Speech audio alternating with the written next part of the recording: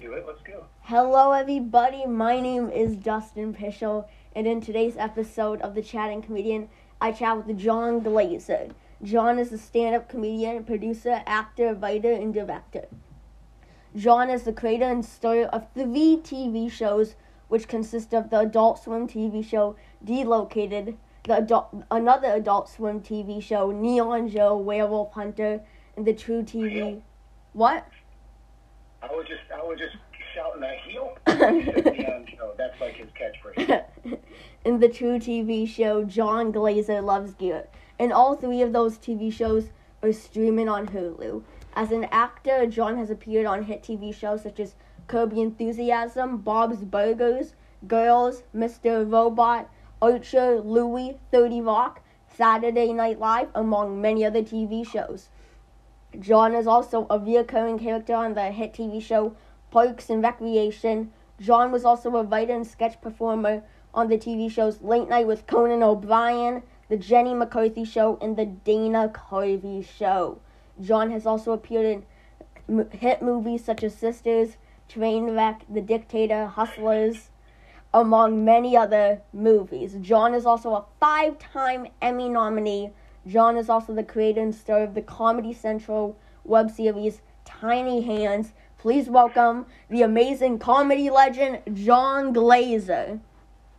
Woo, what a resume. Wow. Power pack. It's just packed with stuff.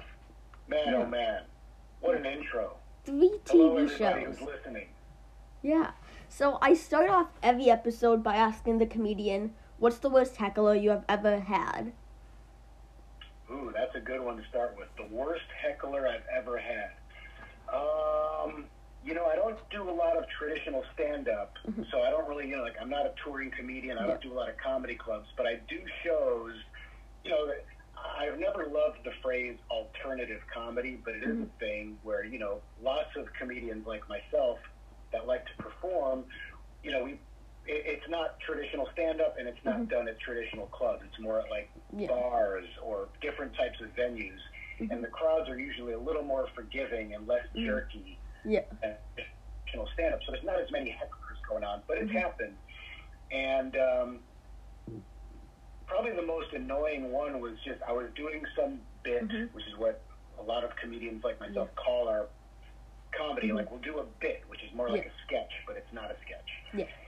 And I was doing one, and some lady, I think she was drunk, she just kept yelling out, "I don't get it. I don't get it." And I was in character, and so I just decided I'm not going to engage this lady, and I'm just going to keep plowing ahead. And then the guy that was hosting, who's a comedian named Todd Glass, I'm not sure if you've heard of him. Yeah, I have. Super funny guy, really hilarious. He came on when I was done. And, that's the kind of thing I don't really care. It doesn't bother me. It doesn't, if someone wants to be annoying. And usually, depending on the show, I will engage. But in this one, I decided not to. And he came up and just eviscerated her. It was so funny. I don't get it. I'm stupid. And it was beautiful. Yeah. Fantastic. But that was probably the most annoying one. Yeah. And then another one that comes to mind is some lady, she wasn't heckling, but she kept talking, and she thought she was helping. I think a lot of these hecklers sometimes will think they're helping you with the bit, and they're not. Yeah. So the thing is, in my podcast, I hear such variety of different heckler stories. I've heard people actually get gunned, I've had about 40 comedians on. I think 3 gun incidents, one with Rich Schneider, Eric Escobar, and there was this one other guy who got gunned. And then there were other stories about people trying to attack people and then people attacking each other. Oh my God. 2 times the KKK has pulled up to the show. I just find that crazy. Where are you even performing? That is bizarre. Well, that just is, Alabama or something? That's just crazy. Well, that's what I was going to ask, because I don't do a lot of, or really any touring, and where I'm going to do shows is not going to be all across the country. Lots of people that are touring comedians, that's their job. That's their main job, is touring the country and doing all sorts of clubs. And you talk to a lot of people. I couldn't even imagine what that's like, quite honestly, going down to the Deep South and trying to do a specific brand of comedy, especially. Yeah. And let me just pivot for a second and ask you, so are you looking, like, do you want to be a stand-up, or you just like comedy and you're looking to interview people? Like, what is your pursuit? Are you looking to eventually try stand-up? Have you tried it? What are you thinking? I've tried it. I've been doing it for about 14 months now. I really enjoy it. Barry Katz is a fan of mine. I wanna do when I'm older a lot of like what you do. I admire you a lot. I wanna do a lot of like writing for sketch, like late night TV shows and sketch shows. I got into writing monologues, and I also want to perform stand-up comedy. That's great. Yeah. Yeah, you're doing all the right things so far. It's just about doing it. You can't, it's not worrying about, is this good? It's like you just have to go up and try stuff. And, the more you do it, the more you figure out who you are as a comedian and your voice and all that. And, it just takes a long time, and you're getting an early start. Yeah, I always so you do more you don't like to call alternative comedy, but you do a lot of basic sort of alternative comedy, and I've always I don't know if I'd say mine is, but I've always had a fascination with comedians and a respect for comedians like yourself, Gilbert Gottfried, Lavelle Crawford, I forget what his name is, that guy that went on the Tonight Show and he just read the a phone book in a funny voice, and he did that. Kaufman? Oh yeah, Andy Kaufman. I think it was on the Tonight Show, at its peak when they would average 25 million viewers. I have a lot of respect for you guys because you guys can make a laugh of something big and then something so small, like a little change in your voice or something.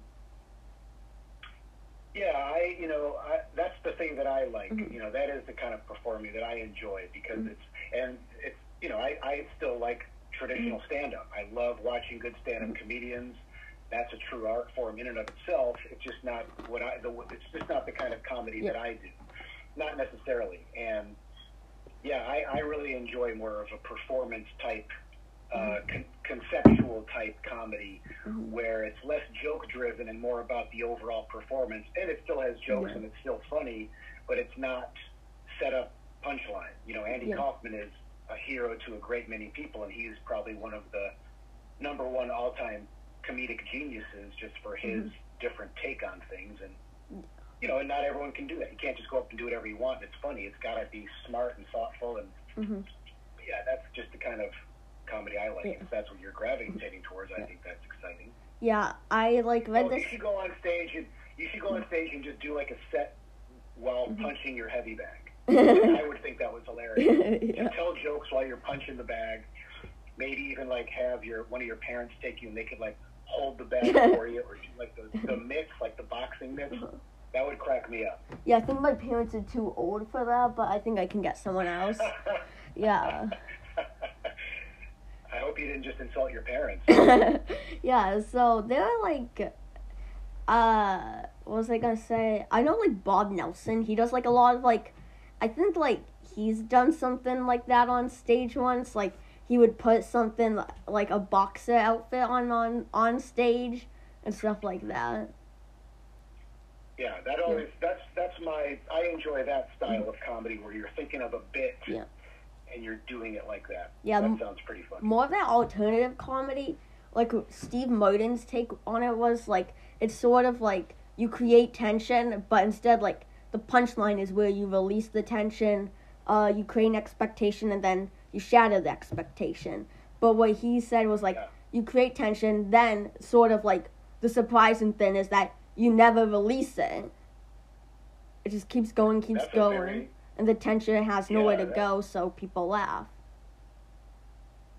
That's a very good way of articulating. Yeah. I'm always really terrible at articulating. Oh, geez, hold on. The doorbell rang. I think that might be my son, but I'm going to just check. This will be a funny part of the podcast that people... Now, is this video? Are you recording this, or is this going to be an audio podcast? This is just an audio podcast. Got it. So people will have to... hold on. People have to listen. So I'm writing my son. That you at the door? Okay. Question mark. And if it's not, I don't know who it is then. If it's my wife... I may have to go get the door, but if it's audio, you can obviously just pause it. Okay. Let's just see. I'm going to keep talking. Okay, see. Or if it's like a package, they'll just leave it. So, Or I could, it is him. Yes. Got keys? Question mark. Like, see, this is already a bit. Like, if I was in an audience and I was watching an interview and then all of a sudden it got interrupted by someone's son, I would find that funny, personally. Mm-hmm. All right, let's see if he's got keys. If he does, he can just let himself in. I'm doing a podcast right now and I'm just going to say with Dustin. And then hopefully he'll say, who's Dustin? And then I'll go from there. I'm doing a podcast with, I put a question mark. I'm doing a podcast with Dustin? That makes it a big difference. I'm going to write him now. Oops, didn't mean to put a question mark. Put a question mark. I know exactly who it is. I'm going to say, I know it's Dustin. Okay. Uh-oh, the doorbell just rang again. You know, it'd be funny. I can take my laptop with me, and we can keep talking while I get the door. Okay. Which also could be pretty funny. But let's just keep talking. Listen, my son, he can wait at the door for a few minutes. I'm not going to rush in the middle of doing this interview to go get the door. So keep talking. Yeah, I find it crazy how some people text each other, like just the crazy things, my friend, she posts these things on Snapchat of messages she has with people, and it's just the most crazy, offensive shit ever, and I just find it hilarious. Well, it's oh my God. Wait, now you know what I'm gonna do? He keeps ringing the bell. Now I'm gonna call him. Speaker. Oh jeez. Maybe it's Nope, he's got to look at his phone. He's got to be responsible for taking a look. I just read that you at the door, got keys. It's interesting for me as an old person, speaking of old, to talk to someone like yourself. Yeah. Because you're how old did you say you are? 13. 13. My son is 15 and my daughter's about to turn 10. So I have kids kind of your age. And, your children that are growing up in the age of digital and social media. Yeah. I didn't have that when I was a kid. So the whole idea of just Snapchat and people posting everything is so, I get it. I get why people do it and it's fun. But sometimes I feel like people can overshare. I know. And post too much where it's just, not every moment in life is meant for public knowledge and sharing with the world. It's just, I don't know, it's something. I was just talking to a friend of mine who's also a dad in comedy, and we both feel like we're becoming grandpas as far as feeling like, these kids these days with their Snapchats and their, it's just, we're cranky old men. They just don't get it. I get it, but I have no interest in doing it full on. Yeah. It just gets too annoying to me. So what you're saying, you got a friend that's posting screen grabs of her text. I just don't get it. I know. Unless it's something super specific and funny. All right, he keeps ringing the doorbell. Okay. I'm unplugging my laptop, and I'm going to take my laptop down the stairs and answer the door. And then I'm going to pretend to be mad at him. Okay. Let's see how he reacts. And I'm going to say, what's wrong with you? Check your phone. I'm on with Dustin. How many rooms do you have? You just went through 8 rooms. That was our upstairs. This is the first apartment in New York I've lived in that actually has more than one floor. Yeah. It's nice to actually have space.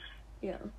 Have you heard about the world's narrowest apartment in New York City? 1 second. Oh. Did you not get my text? I'm on with Dustin.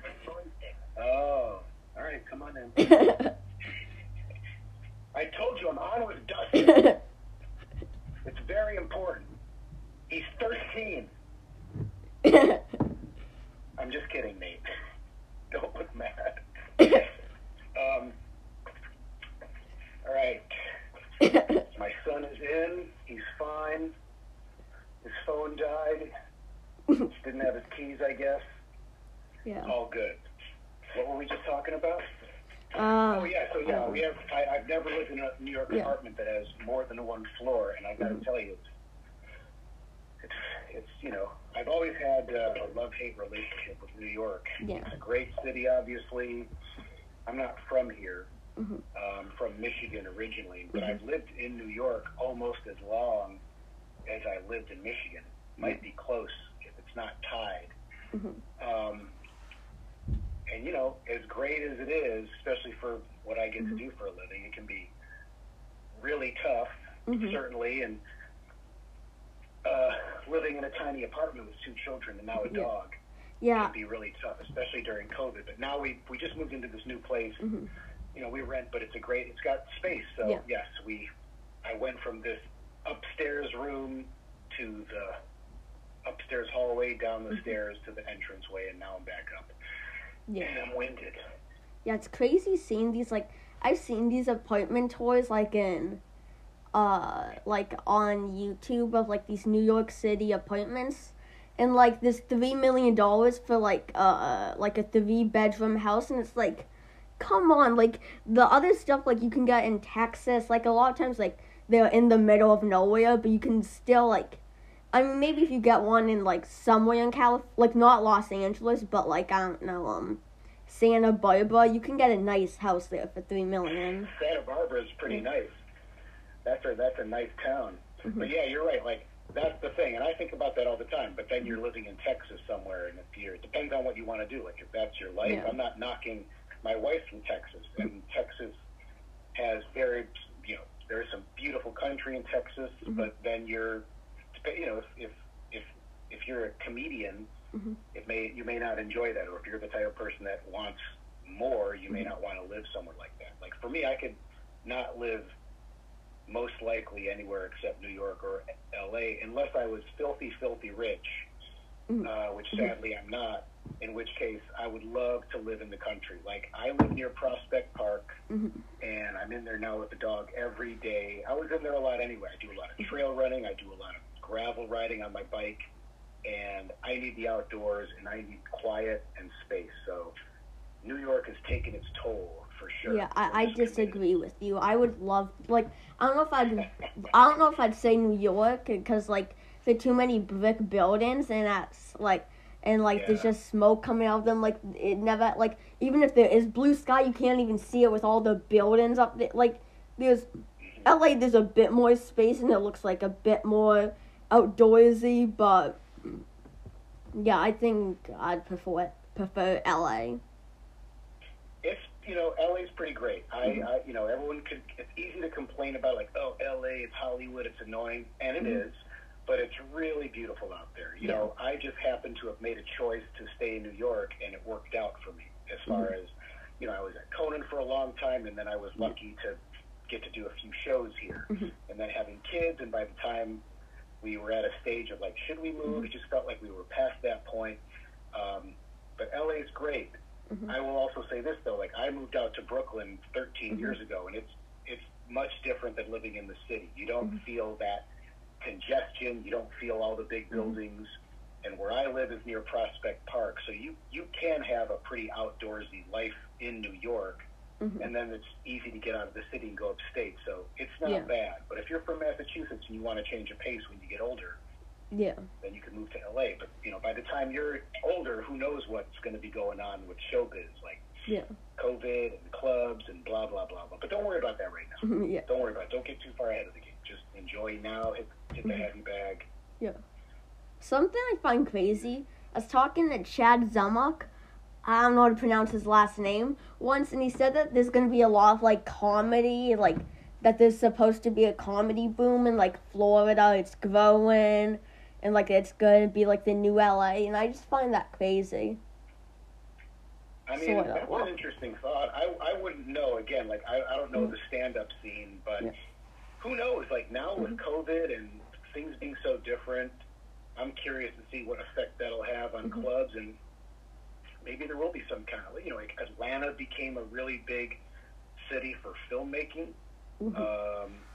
There's it's not just New York or L.A. anymore. There's lots of places to make things happen. And also, with what we're doing right now, you know, people are, there's a guy, do you know who Kyle Dunnigan is? Yeah. He's super funny, and he's just doing a ton of stuff from his home. And I have never talked to him specifically, but I think he's got tons of followers, and he must have a YouTube page where he's generating income.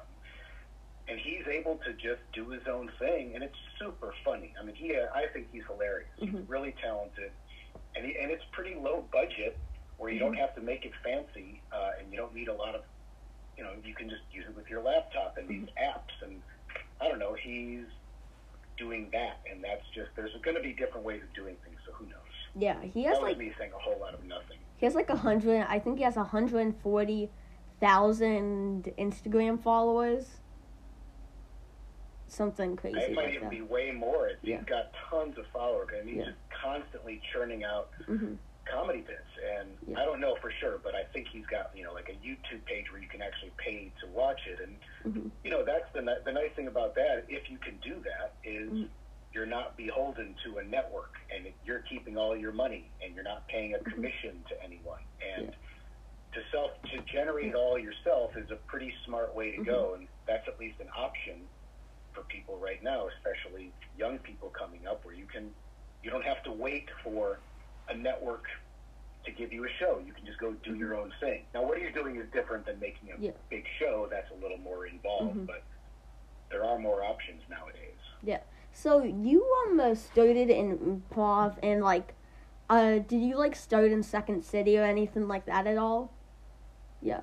Yeah, I lived in Chicago for about 4.5 years, and that was always a really big dream of mine, was to do Second City, and I got lucky to get hired there. You know, it took a few auditions, but yeah, I moved to Chicago after college, and had a really profound experience where I met this legendary producer named Joyce Sloan, who's no longer alive, but she was a major player in the Chicago improv and theater and just the cultural scene. She was a really incredible person, and she was really encouraging to me when at my first audition, and this is when I was still in college, and that pretty much solidified, like, all right, I'm moving to Chicago and giving it a try. Took classes there, and about 1.5 years later got hired for the touring company, and did that for about 1.5 years, and then got on the main stage and did a main stage show. Yeah, I want to start doing Second City. Sorry guys about laughing. I recognized your headphones. They sort of look like, together with your hat, they sort of look, I don't know, like a monkey hat. I don't know how to describe it. So, yeah, Good. Yeah, it's almost like, I don't know, I'm trying to look and see what it reminds me of. It's kind of reminding me of the guy in, I mean, it's not the same look, but the guy in Empire Strikes Back. Yeah. You know, are you a Star Wars fan? I used to be a fan into, like, Star Wars, Marvel, like, from 1st to 3rd grade. Then I just stopped. So not anymore.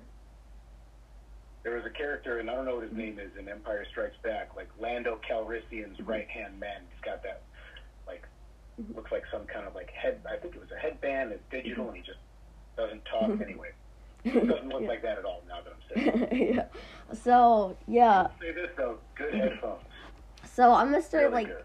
Taking in December some online classes at Second City for writing for television. So, and see where that takes me. Yeah. That's pretty exciting. Yeah, that's the cool thing. Like, you know, living in New York, I was here during this really cool time where, you know, besides the Second City, you know, there was the Upright Citizens Brigade. They started this, you know, massive theater complex, and they had people doing classes, and then a guy named Ali Faranakian, who was an original member of the Upright Citizens Brigade back in Chicago, started his own theater here called The Pit, the People's Improv Theater, and sadly they're both closed because of COVID, but I'm pretty sure they're both doing online classes still, and you can still, like, do these classes and talk to people that have had that experience and learn a lot about what it takes to do those jobs and how you get them and submitting and putting together a packet. That's good that you're doing that. I mean, that's, like, when I was in Chicago, one of the first things I did before I even got hired at Second City was I just went and saw shows. I just wanted to see as many shows as I could, just to see what else is out there besides Second City, and that's when I started learning about places like Improv Olympic, which is another COVID casualty, but that place was there for years, and that's where the UCB came from. They came from Improv Olympic, which is more long-form improv, led by this woman, Sharna Halpern, and a guy named Del Close, who was this legendary improv guru. And they taught this there's my dog. And they taught this long form of improv called The Herald. If my dog he's chewing on his bone, like part of me feels like I can take it away from him, but I think part of me feels like this would be just funny. If you're listening to this podcast and you're just hearing this in the background, that would make me laugh. I've never heard I don't know how, but I've never heard a dog bark in the background ever of my podcast. I don't even know how it's possible. That's probably most of your guests are more respectful than me. They keep the dog out of the room. I'm just letting him hear. Honestly, if it gets annoying, just tell me and I'll it's fine. Have him go in my son's room. But this is making me laugh. Yeah. Personally, if I was listening to this, this medium's been upgraded by the host and now includes unlimited minutes. All right. Yeah. I heard last year, when we were doing classes through Zoom, I remember I didn't really I saw there was some weird stuff that you saw people doing in their house. I think I have some PTSD. Sure. Yeah. I think we all have PTSD from this past year. My kids, doing school on Zoom was awful. There's no way around it. It's not a good experience. It's not a natural way for people to exist. And I know my kids are happy to be in school. We're happy they're in school. That's just, what a tough year it was. How was it for you? It was it was on and off. Sometimes I enjoyed it because I could a lot of times I enjoyed it when the school I got dismissed because I got dismissed twice because I was a close contact. And during those 2 days where you couldn't get tested, where you had to wait, oh my god, I loved those. Because you attended class sort of, but it was just so fun because I would just sit in the class a lot of times we would and I would just simultaneously while we were learning, I would just write jokes for 2 hours a day, and each day I'd come out with this new 3-minute long bit. That's awesome. I like that you were taking advantage of that time to work on your comedy. Yeah. I mean, I'm not going to tell someone's kids don't go to school because I do think it's important. But, at some point, school, it depends on what you want to do for a living. Louie C.K., all of the controversy aside about everything that he did and that happened to him, I don't think he went to college. And he's, he was a brilliant comedian, super funny, and he kind of did his own thing and made his own way. And had this unfortunate outcome at the end, but whatever, strictly speaking about his comedy, here's a guy that just started doing it, I think, at a pretty young age as well, and was doing his own thing. His voice was very unique, and he was really smart and able to do a lot of cool things. So I fully support that if you're just doing a Zoom and I'm going to work on some jokes right now. Yeah. So I remember, him and Bill Cosby, they both did terrible things, but besides from that, they're just comedic geniuses. For sure. It becomes tricky when you're, and I've had that conversation, I've had that many people with people like Louie and Bill Cosby, can you separate the artist from the art from the person? Can you still enjoy their comedy knowing they were these types of people? It becomes pretty tricky. Yeah. But you cannot argue against their comedic genius. It just is highly, highly unfortunate when you hear these other stories. I think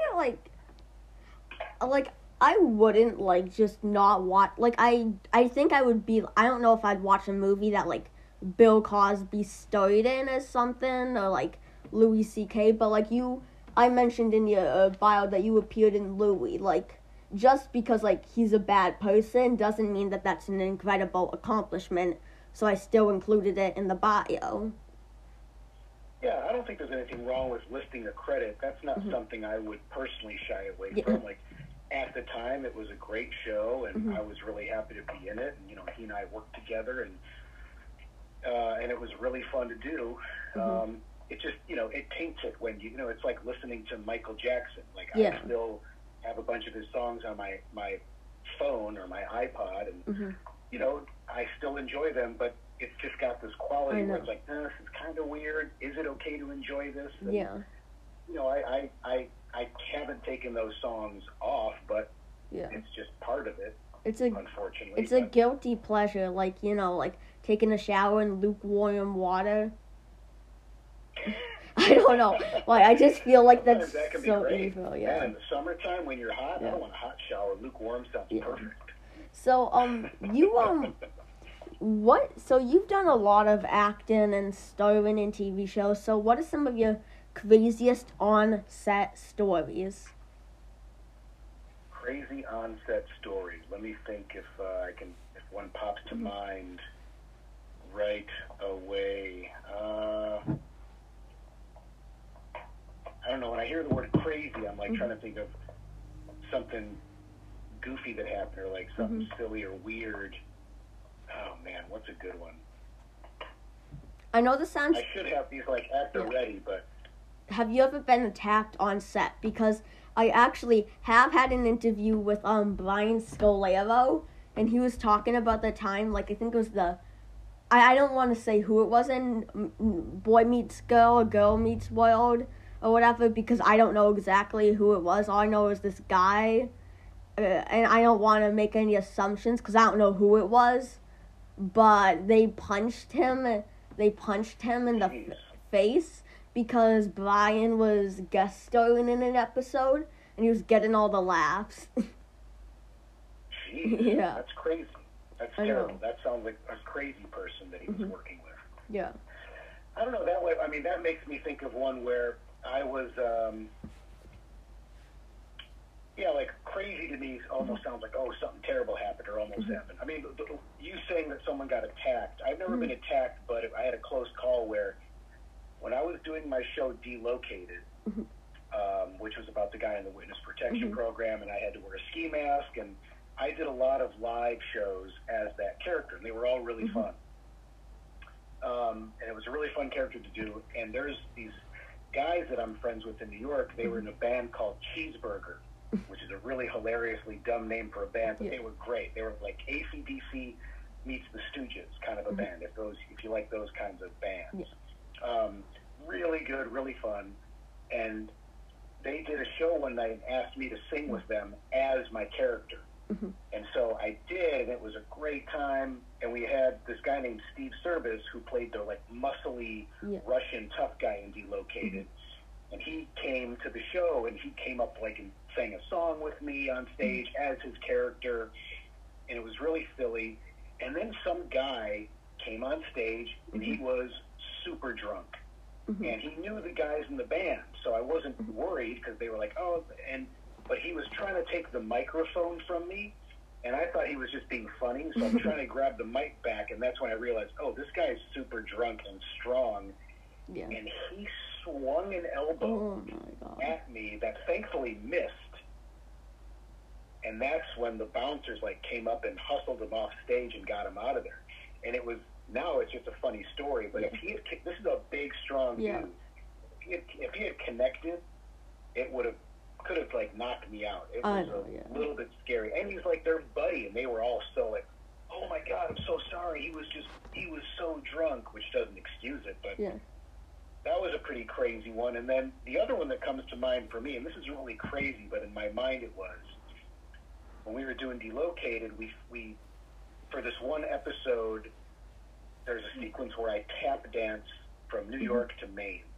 It was this really dumb episode where I'm like, I had my brother in the show. My character's brother had died, and I have his ashes in an urn, and I put the urn in a baby Bjorn, and I'm tap dancing his ashes from New York to Maine. Yeah.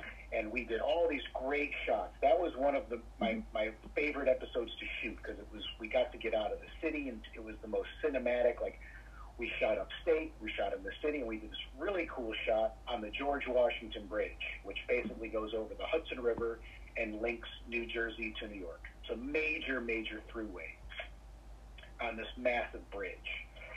And we got to do a shot on the bridge with a helicopter.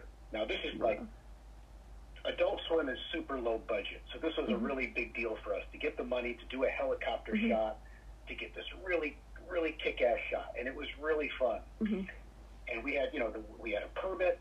The police were aware of it, but we were doing it at 8 in the morning. It's rush hour, and there's just bumper-to-bumper traffic. And here's me on the pedestrian side of the bridge, on the walkway.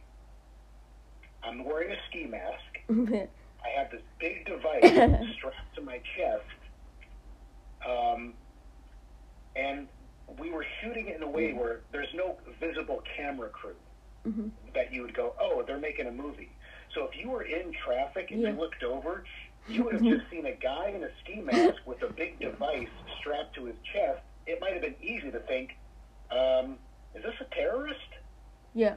And I was so nervous that someone was going to call the police and say, oh my God, there's a guy on the bridge, he's in a ski mask, and there's a big thing strapped to his chest. And I just kept waiting for a police helicopter to show up, and it was going to be like, shoot first, ask questions later. I kept thinking, is this how I'm going to die?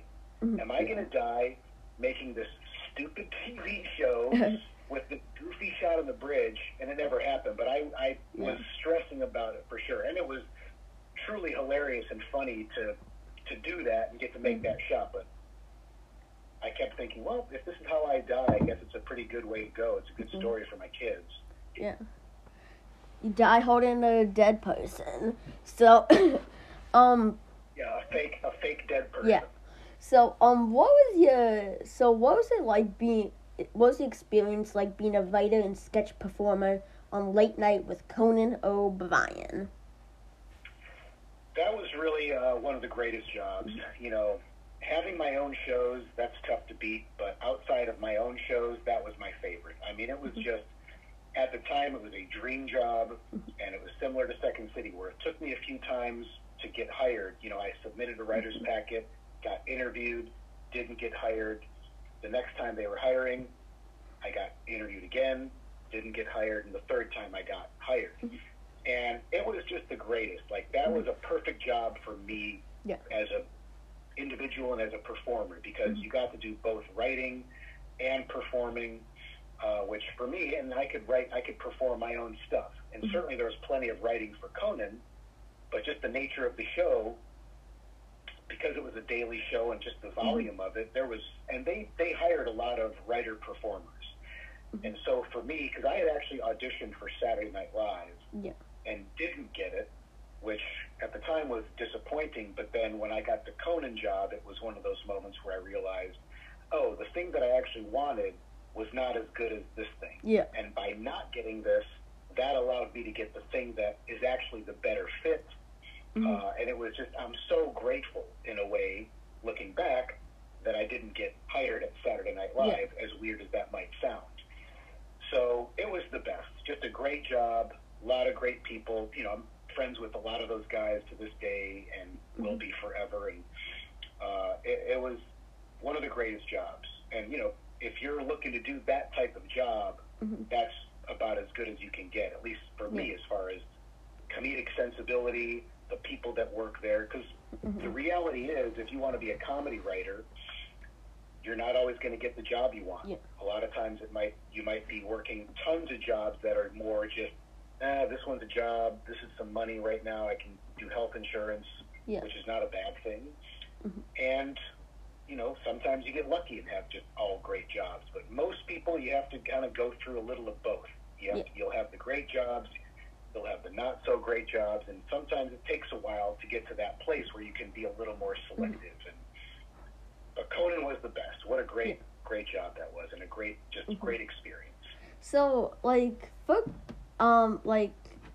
It's like every few decades, like there's that great, like the greatest, like of that generation's like talk show hosts, well, comedic talk show host, and talking about, like, there was Johnny Carson, and then David Letterman, or you could argue Jay Leno, and then Conan O'Brien. Mm-hmm. Yeah. And there are the people that are good, but, like, those are the four main players. Yeah, I mean, I think it depends on, there was, if you really look back, there was lots of other really good shows. Like Dick Cavett did a really interesting talk show, and Tom Snyder, Ernie Kovacs. Like, there's lots of older stuff. If you go back and really look and research older things, you'll find some pretty cool, weird shows, especially Ernie Kovacs. Very legendary, influential, way ahead of his time with just strange, bizarre concepts. And early Letterman, to me, is the best. Like, he, to me, is hands down the number one comedy talk show interviewer. And his show was massively influential on comedy writers, including Conan. Conan is certainly up there. Like, he'll go down as one of the best shows in comedy talk show history, for sure. But I think Letterman was just as far as an interviewer, just the best. But I really feel like, that'll, for me, be forever one of the great jobs I had, and I feel fortunate that I was even there when I was there. I was there those second 5 years, and it was still somewhat new, but starting to, gain a lot more traction, and it was a really good time. Yeah. Really good time. Conan, I love his show, like, especially, like, those times, like, he goes, like, not really, well, sometimes around the world, but, like, he'll go in public. I find that, like, with the Jordan Schlansky stuff, that's funny. Yeah. I mean, Conan is that's, my opinion is that's when he's his funniest. Like, when he's just off the cuff, he's so brilliant. He's a really smart guy, and he's super funny. And when he's just doing that and being himself, because even I remember when we'd be hanging out at the office, I would always think, he has to do, like, this is what he should be doing. He's just so completely hilarious. Not that he's not when he's doing sketches and all that, but I think he's much funnier when he's doing that stuff, because that's just him really being himself. But yeah, I mean, but just, to even speak to that world of, alternative comedy, like, it was really great that there is a place like Letterman, and there was a person like Conan that gave a home to people like myself, and, Brian McCann, Brian Stack, Tommy Blotcha, some of the other writers, performers from Conan that allowed people with the similar sensibility to work and put their comedy out there. And then places like Adult Swim that gave a home to these alternative ideas that are just really weird. And there's an audience for them, for all these shows and ideas and performers.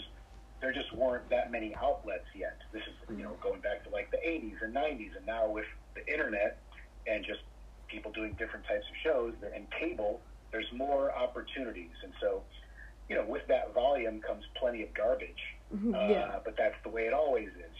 The more options, the more crap you have to wade through to find the stuff that resonates for you. Yeah. But thankfully it is out there. Sometimes it's really popular and in the, more in the zeitgeist, I guess, if that's even the right word. And sometimes you really got to find stuff, especially now, you go on social media, going back to that. I mean, there is just volumes of garbage. I know. But there's still plenty of really funny stuff. Like, I'll still find someone's page where I'm like, this is incredible. Yeah. And so for someone like yourself, especially, that's the good thing, is you can just start doing things and putting it online, putting it on Instagram. And hopefully someone like the Lonely Island guys, do you know who they are? No. Andy Samberg was on Saturday Night Live. They had the whole, like, Lazy Sunday video, Dick in the Box. They did all these, they become huge now. And they do a lot of music as well. Really funny dudes. And they just started doing their own stuff.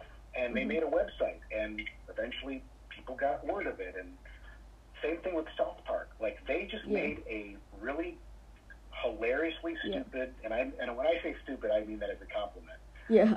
It just did this short animated piece. Someone saw it. It just started being shown around, and they got a deal. You know, you have to just make your own stuff and not wait for someone to give you the opportunity. Yeah, you also, like, have to be original. Like, a lot of the stuff, like, you see on social media, even if it is funny, like, you see that video, like, it's the same. I don't even know why people don't even use their real voice. They're like, oh, I'm scared to use my real voice. So people, like, use other, like, people's. It's really weird, but, like, if you think something's funny, then you find the exact same, you find the original clip, well, what you think is the original clip, then you find another clip, you're like, oh, then this is, but it's a lot of it's just the same regurgitated shit. It's like, you can't find the original source. I agree. It's a lot of what's out there is very derivative. You've got a lot of people doing the same thing. Like, there's lots of bad trends, or there might be, and there's lots of bad trends that maybe started as something really funny, but then it just keeps getting watered down, and now everyone's doing it, and it's less interesting. And that's just, you know, that's going to happen no matter what. You can probably go back and make that case, you know, at any era, in any decade. But yeah, that's the challenge now, is especially now with more options and more people being able to just do it. How do you stand out as being original? What is even original these days? You know, you can argue that so many things have been done, and it's not easy. But that's the challenge, is how do I, you know, and it doesn't have to be loud and bombastic. You know, Andy Kaufman went on stage and read a book. You know, it can be the simplest idea, can be the one that stands out. You know, it doesn't have to be, because lots of stuff is just noise, and it's irritating. And that's certainly something I encourage anyone getting into comedy or the arts or acting. Like, and listen, I do plenty of loud, bombastic, dumb stuff, but I always try to make it come from a smart place. Yeah. You know, that was something I learned in the improv world, is to always play at the top of your intelligence. Okay. You know, because if you're starting there, you know, like even something like Delocated, where we would make plenty of horrible jokes, there was an intention behind it. You know, we didn't write those as legitimately funny jokes. We wrote those as jokes the character would think is funny. Yeah. And we're presenting this bombastic, narcissistic asshole that thinks he's funny, and he's not. Yeah. You know, and there's an irony to it. And you know, but even look at Adult Swim. Like, there's lots of just weird stuff on there. And I hate the word weird, but for lack of a better word, like, the guys, or the people, it's two men and one and a woman, John Lee, Vernon Chapman, and Allison Levy. Their PFFR is their company. And I hired them to be the production company on my shows, because they're geniuses. Like, they are brilliant, brilliant people. And they made their own shows. You know, they did this show called Wonder Chosen, and if you don't know that, you have to look to look it up. It's a really brilliant show. It's a fake kids show. It's genius. And then they did this show called Xavier Renegade Angel, which is like pretty insane show. It's super funny, but it is challenging. Yeah. And then they did a show called The Hershey Holler, and now Allison has her own show called Teenage Euthanasia, which is on Adult Swim right now. And they're, you know, it's some of it's live action, some of it's animated, and that's a whole other world. Like, animation's become this huge thing. So there's whatever. I'm kind of all over the place, but there's plenty of options out there for, like, young people. It just depends on what's your interest. What do you feel like doing? Yeah. And then you figure out, how do I go about doing that? Yeah. I want to get into, like, a lot of writing for, well, yeah, I already mentioned this, writing for television and stand-up comedy, and, like, if, like, a lot of my, like, I'm gonna dabble, like, some in sketch performing, but if my, like, stand-up comedy takes off, I want to do that full-time. Yeah. So it seems like it's a tough way to earn a living with all the travel. Yeah. But so is what I do for a living is a tough way to make a living. Yeah. You know, the arts, whether it be comedy or acting or theater, like, it's not an easy road. You've really got to go into it knowing that. Some people get lucky right away, but the majority of people, it takes a lot of work and a lot of time and a lot of, you know, paying your dues, so to speak. And working the jobs that aren't as great, or doing, and again, it's different now than from when I was younger, because there was no internet. This is where I do sound like a grandpa and an old man. There was no internet in my day. So it is different, though. But that doesn't mean it's going to necessarily be easier. Yeah, well, the thing is, I love stand-up comedy so much. It's the way I get out my anger, the way I make myself happy. I honestly, I don't know, it's sort of I don't know what my life would be if I didn't have it. So I sort of feel like if I leave it, I'm leaving 70% of my life away.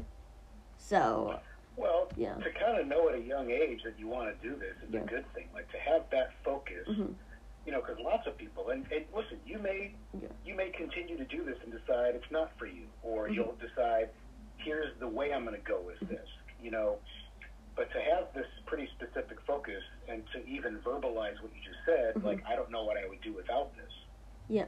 That sounds like maybe you have figured out at a younger age than most what you do want to do. Yeah. And that'll at least be a good thing as far as giving you a focus about, here's what I want to do. How do I go about doing it? Am I going to go down this road with it? Will I, like what you were literally just saying, am I going to do stand-up? Am I going to do acting? Am I going to pursue writing? And I'll just let you know that for myself, I never, ever thought of myself as a writer. Never even considered it. When I was doing Second City, it was all just, I'm going to be an actor. That was my goal. That was what I thought was going to happen.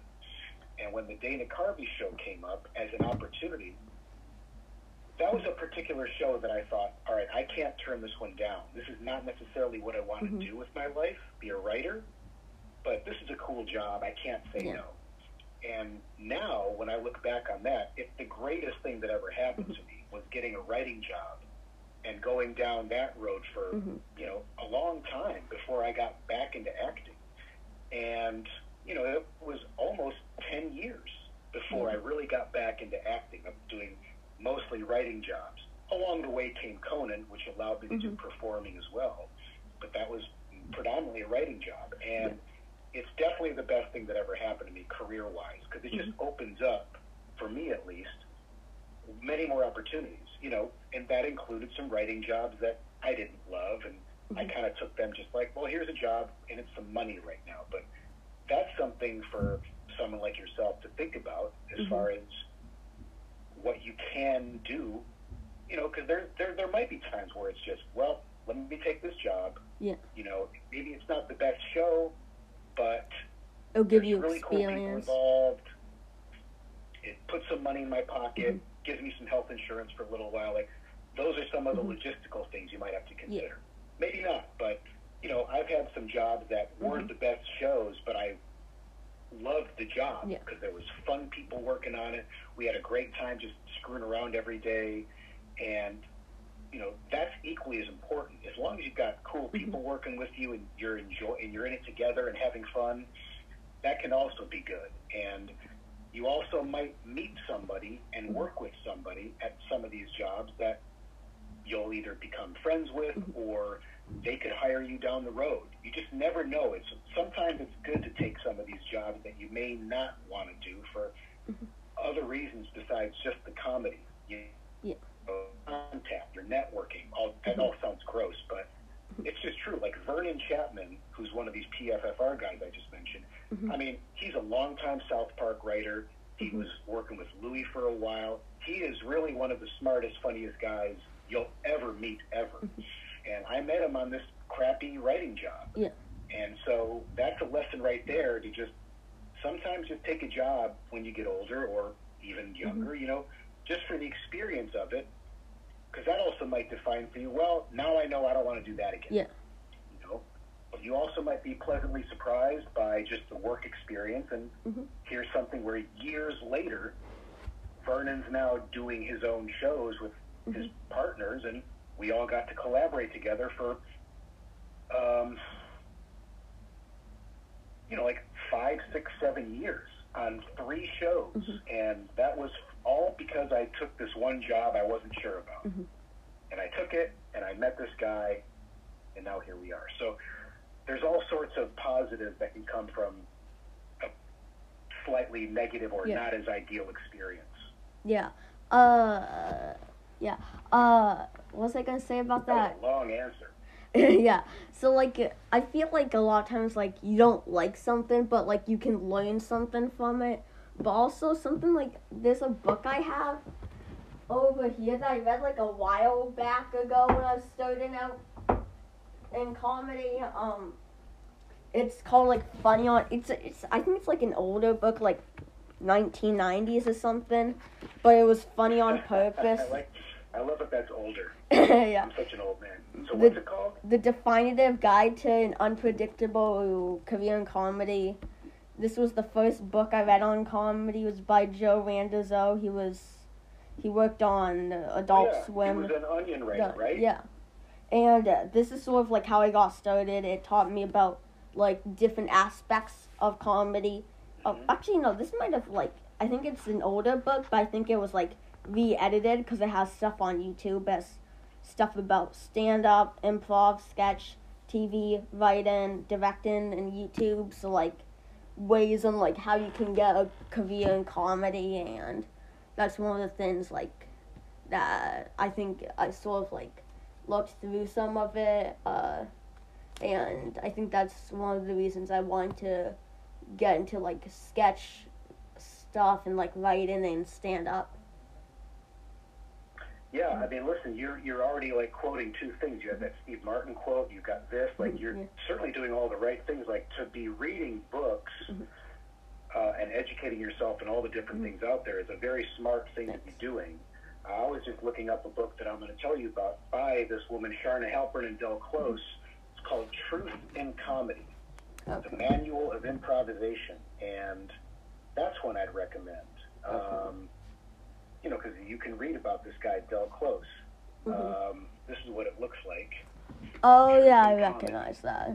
And so, you know, that's a good one that I recommend. I know Joe. He's a super funny guy. But even, like, look at something like The Onion. Are you familiar with The Onion? Yeah, absolutely. I mean, just absolute brilliance, you know, and they just started this thing. They started this fake newspaper. And, you know, same thing with, like, the National Lampoon. Like, here's some guys in college that decided to do their own thing. And those are two examples that became huge. And so they're not sitting around waiting for someone to give them anything. They just decided, we're going to do this thing. And it starts small, and it just grows an audience and grows an audience and becomes a thing. And then it always helps when, like, oh, so-and-so knows a famous person or this person, and they get it looked at. That's just part of it. You know, I got hired at Conan because Robert Smigel, who was the original head writer, he was at Dana Carvey, he helped get my packet looked at. You know, I still had to have a good enough packet to get hired, but that's also part of it. You know, who do you know? Who can help you?